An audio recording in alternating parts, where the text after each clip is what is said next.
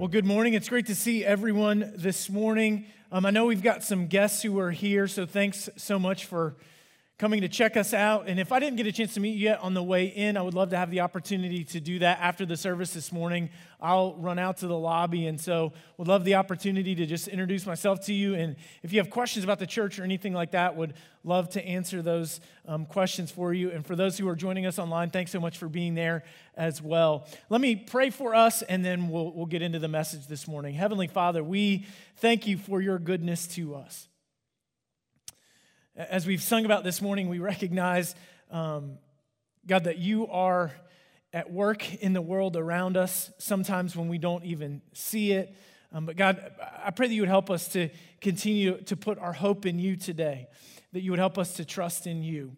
Over the next few minutes, Lord, as we look at your word, I pray that you would guide us in all that we do. I pray that we wouldn't be distracted by anything that's going on around us or anything else that's happening later today. But God, that through the work of your Holy Spirit, we would be able to hear from you. Encourage us and challenge us and teach us today. And it's in the name of our Savior Jesus that we pray. Amen.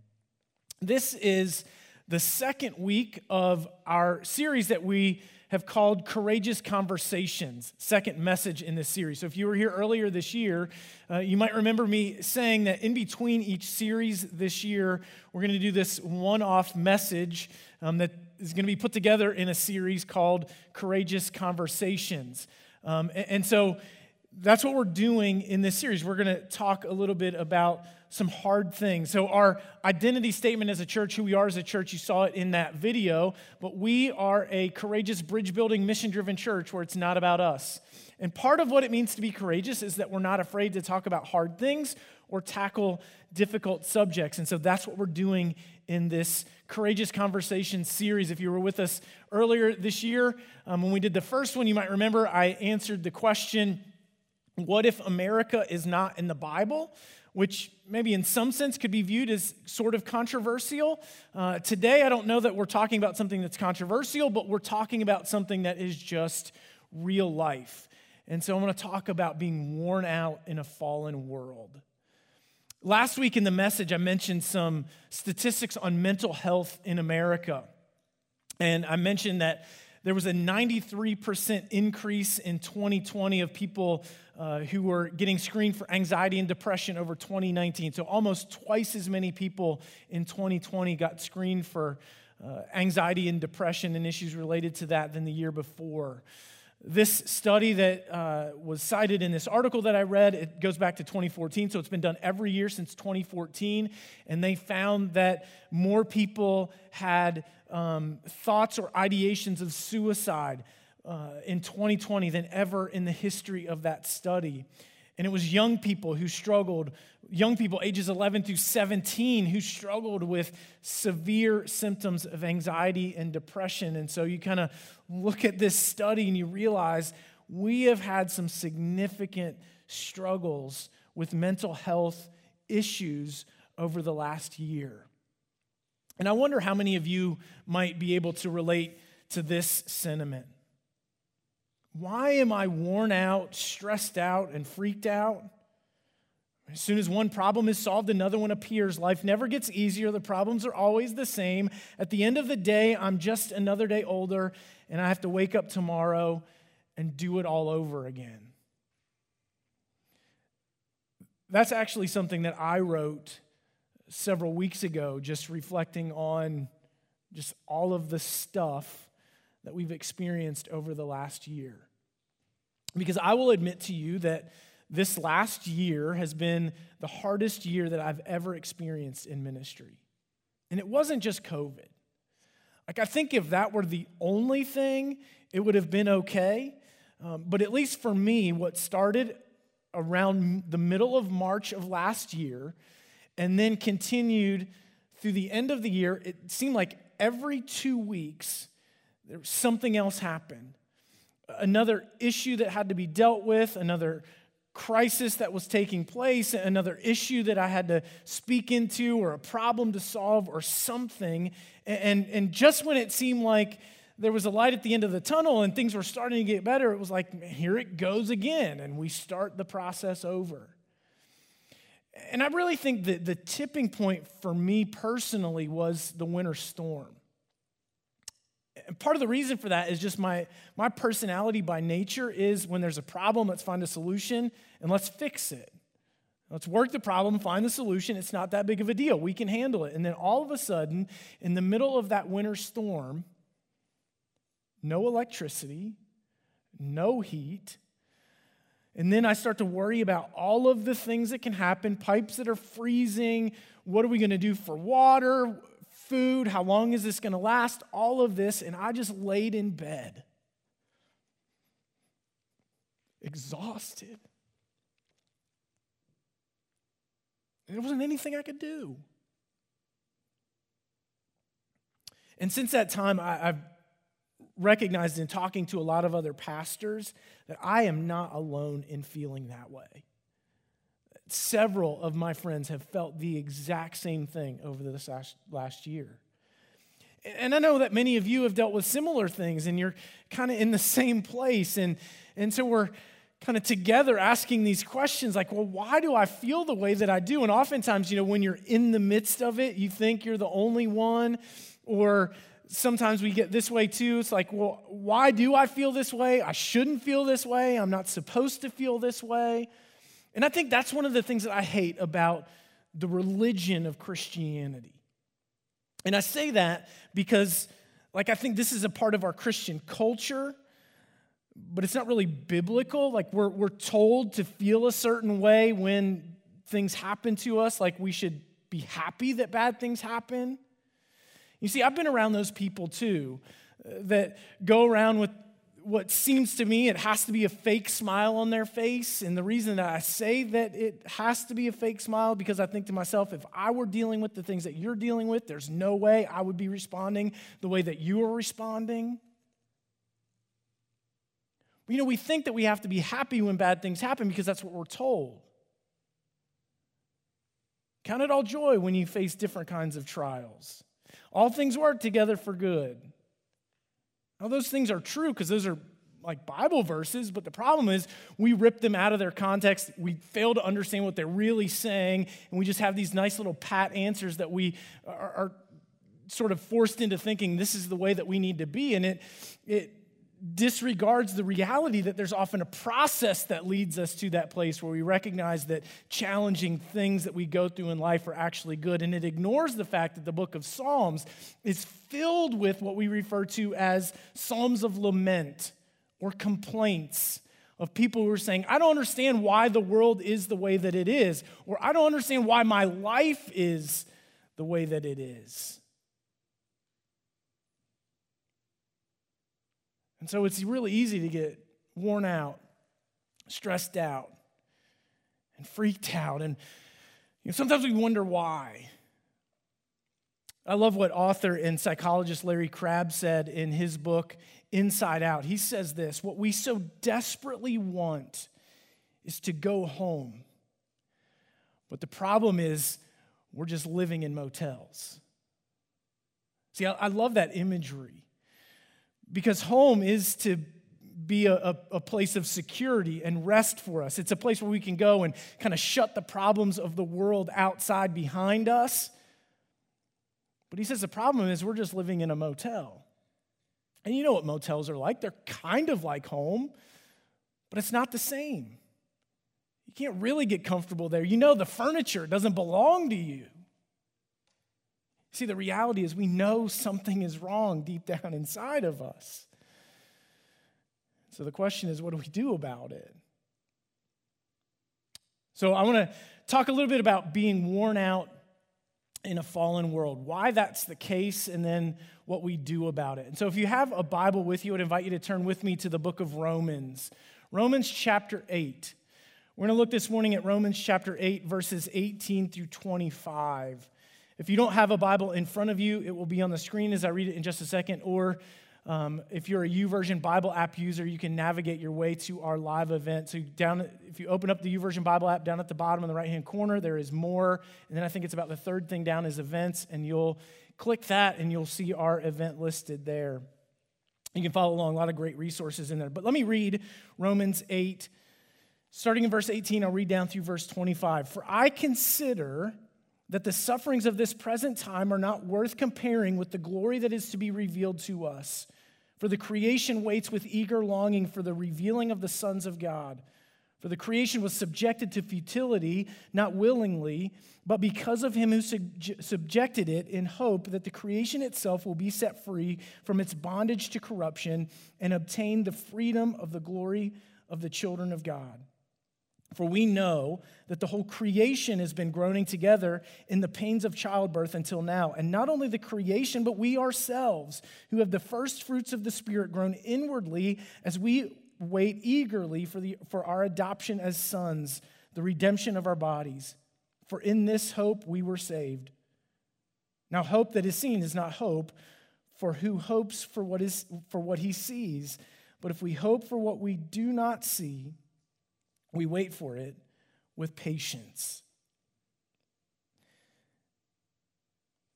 I think this section describes the reality of life. That we go through trials and struggles.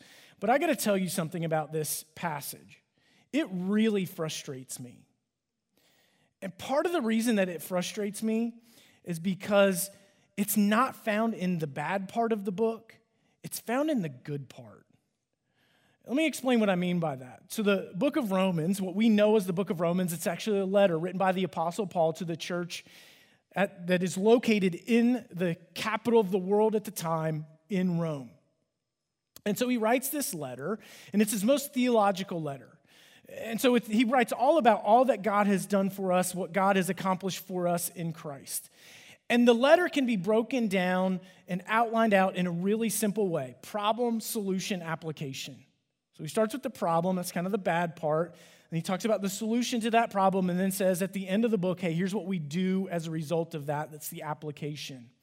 So at the very beginning of the book, he starts with the bad part. He talks about the problem, and the problem that Paul lays out in the beginning of the book is that all of us have been affected by sin. And so as he begins writing about this, he starts to talk about the bad people who do all the bad things. And so we would all say, well, yeah, clearly the bad people who do the bad things all the time, they clearly have a problem with sin. Paul says, but it's not just a problem for the bad people who do the bad things. It's actually a problem for the good people who do all the good things too. See, there are some people who think they're doing everything right, and the reality is their right's not really right enough, and they have still been affected by sin too. So it's a problem that deals with the bad people who do the bad things, the good people who do the good things. And then Paul writes, and some of the audience is Jewish. And so he says, listen, for those of you who are Jewish, just understand this. It's affected you too. Just because you're part of the chosen people of God, that doesn't mean you have a leg up on anybody else. You too have been affected by sin. And kind of the highlight of that section is Romans 3:23, where we read the words, for all have sinned and fallen short of the glory of God.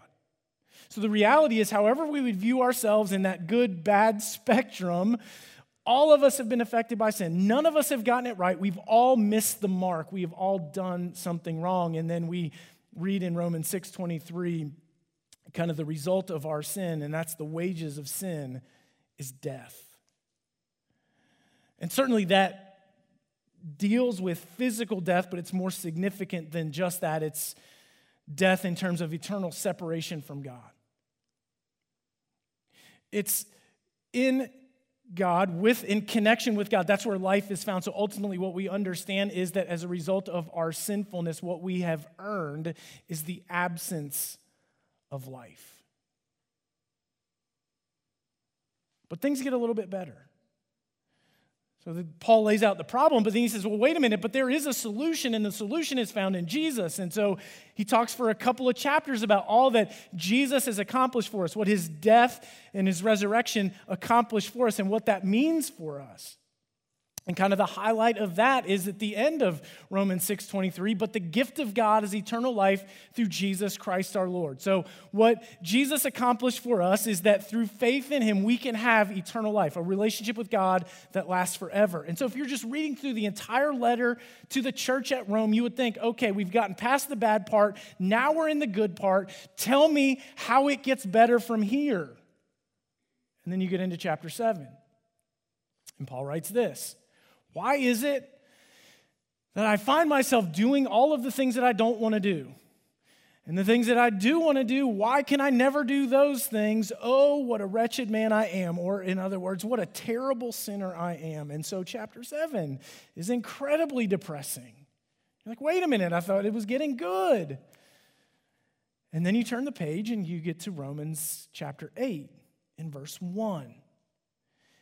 And maybe the best part of the book is Romans 8:1. For there is therefore now no condemnation for those who are in Christ Jesus, because the law of the Spirit of Christ has set us free from the law of sin and death. And so there is so much hope for those of us who have placed our faith and trust in Jesus in the midst of the struggle to do the things that we want to do and not do the things that we don't want to do. Hey, there's one thing that we don't have to worry about, and that is condemnation or eternal separation from God. That is no longer on the table for those of us who are found in Christ Jesus because of the work of Jesus for us. And so again, if you're reading through the letter as a whole, you're like, okay, I've finally gotten to the good part. It has to continue to get better from here. Now tell me what to do about it. And then all of a sudden you get to where we started. And we're brought back to reality. These present struggles, the present suffering that we go through is nothing in comparison to the glory that will be revealed. But what we understand is that we go through present sufferings. Why are we worn out, stressed out, freaked out? Because we live life in a fallen world. I mean, Paul says it here in the passage that creation itself is groaning, awaiting for the day of its redemption. See, sin didn't just affect us and our relationship with God, it affected everything. And so the world does not function the way that it was meant to. And when we experience life in a world that is functioning in a way that it was not meant to, it wears us out.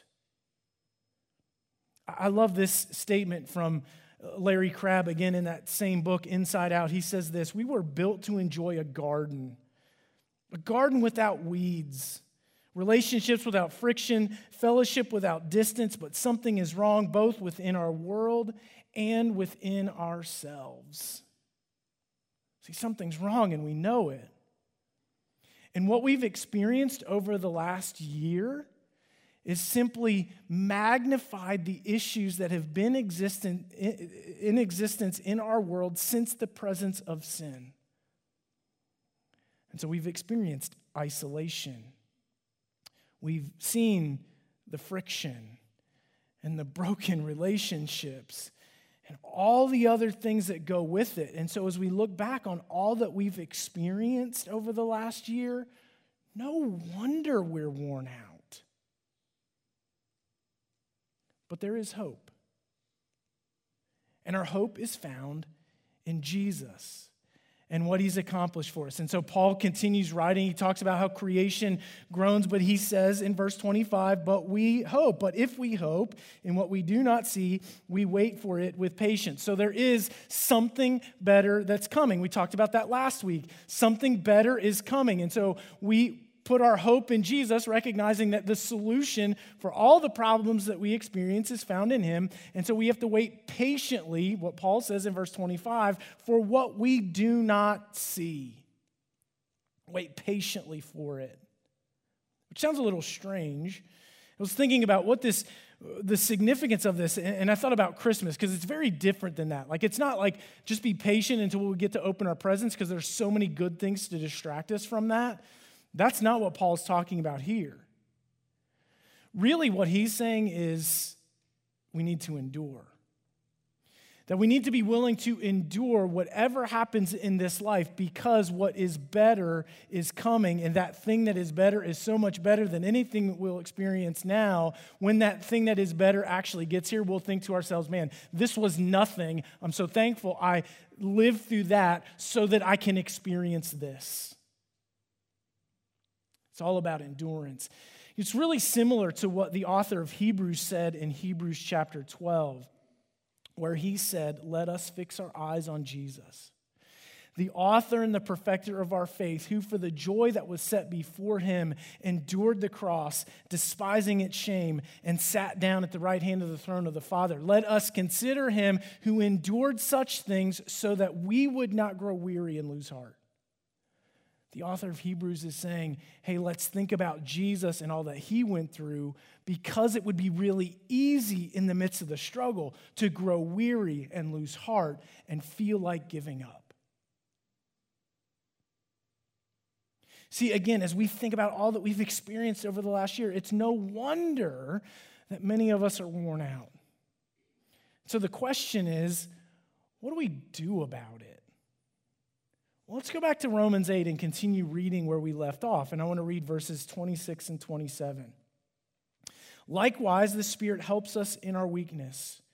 For we do not know what to pray for as we ought, but the Spirit himself intercedes for us with groanings too deep for words. And he who searches hearts knows what is the mind of the Spirit, because the Spirit intercedes for the saints according to the will of God.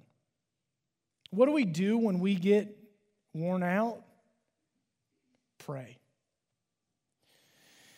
And I say that, and I don't want it to sound like a really pat, kind of easy answer, because I know some of you are thinking, listen, I've been told my entire life to pray my problems away, and it didn't work. I'm not telling you to pray your problems away. But in the midst of the struggle of living life in a fallen world, what we have to do is fight to maintain our connection with God in everything, because in him is life. And so we have to do everything that we can to maintain that connection. Now, there are going to be times where we don't know what to pray. Did you notice it said that? There are going to be times when we don't even have the words to pray. I think the most honest prayers that we could ever pray is, Lord, I don't know what to say. I don't know where to start. Because it's in those moments that the Holy Spirit intercedes for us, and what doesn't make sense to us can begin to make sense to the Father. And then we continue and look at verse 28. And we know that for those who love God, and all things work together for good, for those who are called according to his purpose. This is the verse, right? All the bad things turn out good. You know, that's not what this verse says. But what this verse is saying is that in the midst of everything, God is at work for our good. That in the midst of the struggles that we go through, God is still at work. That's why it's so important as we live life in a fallen world where it's easy to get worn out and give up. We continue to pray, and we pray and trust the fact that God is at work, even though we may not understand what's happening, even though we may not see what he's actually doing. We trust that God is at work, and as we maintain that connection, then we're not going to get worn out and give up hope. There is one other thing I want to share with you, though. It's really practical and sounds really simple, but I think it's very profound.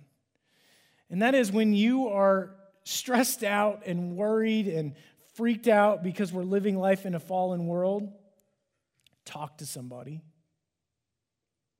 Talk to somebody. If you do have the passage open in front of you, I would invite you to go back and look at this. Look at the pronouns in the entire section of Romans 8 that we read this morning. Because do you know how often I or singular you is found in there? 0. But we or us is found 13 times, if I counted correctly. Understand the directions of what Paul is saying here. It's not for me to do. It's not for you to do. This is for us to do. It's about living life in a fallen world together. And listen, I am probably the worst at this, because I think to myself, when I go through difficulties, I can handle it. I'll get over it. I will be okay. But the reality is, if we look at this passage, we are never meant to go through this stuff in isolation. We are meant to go through it together with other people. So talk to somebody. You know, for a lot of the stuff that we go through, it may just be talking to a trusted friend where we can bounce some things off of or just share what's going on. At other times, it may be that we need to talk to a counselor, a biblical counselor like we have at the church. It may be that you need to talk to a licensed professional counselor.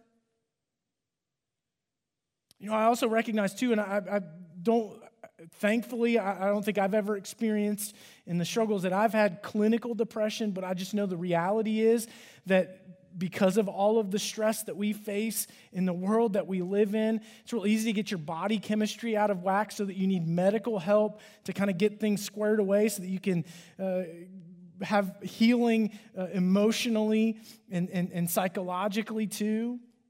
And so I want you to know there's nothing wrong with that. There's no shame in that. That's okay. You got to talk to somebody because we're meant to do this together, not in isolation from one another. Why are we worn out, stressed out, and freaked out? It's because we live life in a fallen world. The world doesn't work the way that it was meant to, and it wears us out. But as we together maintain our connection with God, we will be able to endure whatever comes and will persevere knowing that something better is coming. And when the glory of the Lord is revealed and we are completely made new and everything is made new, we will look back and say, man, it was worth it because of how good this is. And that's what is to come. Let me pray for us. Heavenly Father, in the midst of this fallen world, we recognize it's easy to get worn out and stressed out. And there are so many things that can happen emotionally, but God, this reminds us that this is not what you intended for us and that something better is coming. Father, I pray that for those of us who are struggling, who have been struggling, surround us with people who can encourage us and to help us to continue to endure as we wait patiently for what is to come. And may we always keep our eyes fixed on Jesus so that we would not grow weary and lose heart. Continue to do a work in us. And it's in Jesus' name that we pray. Amen.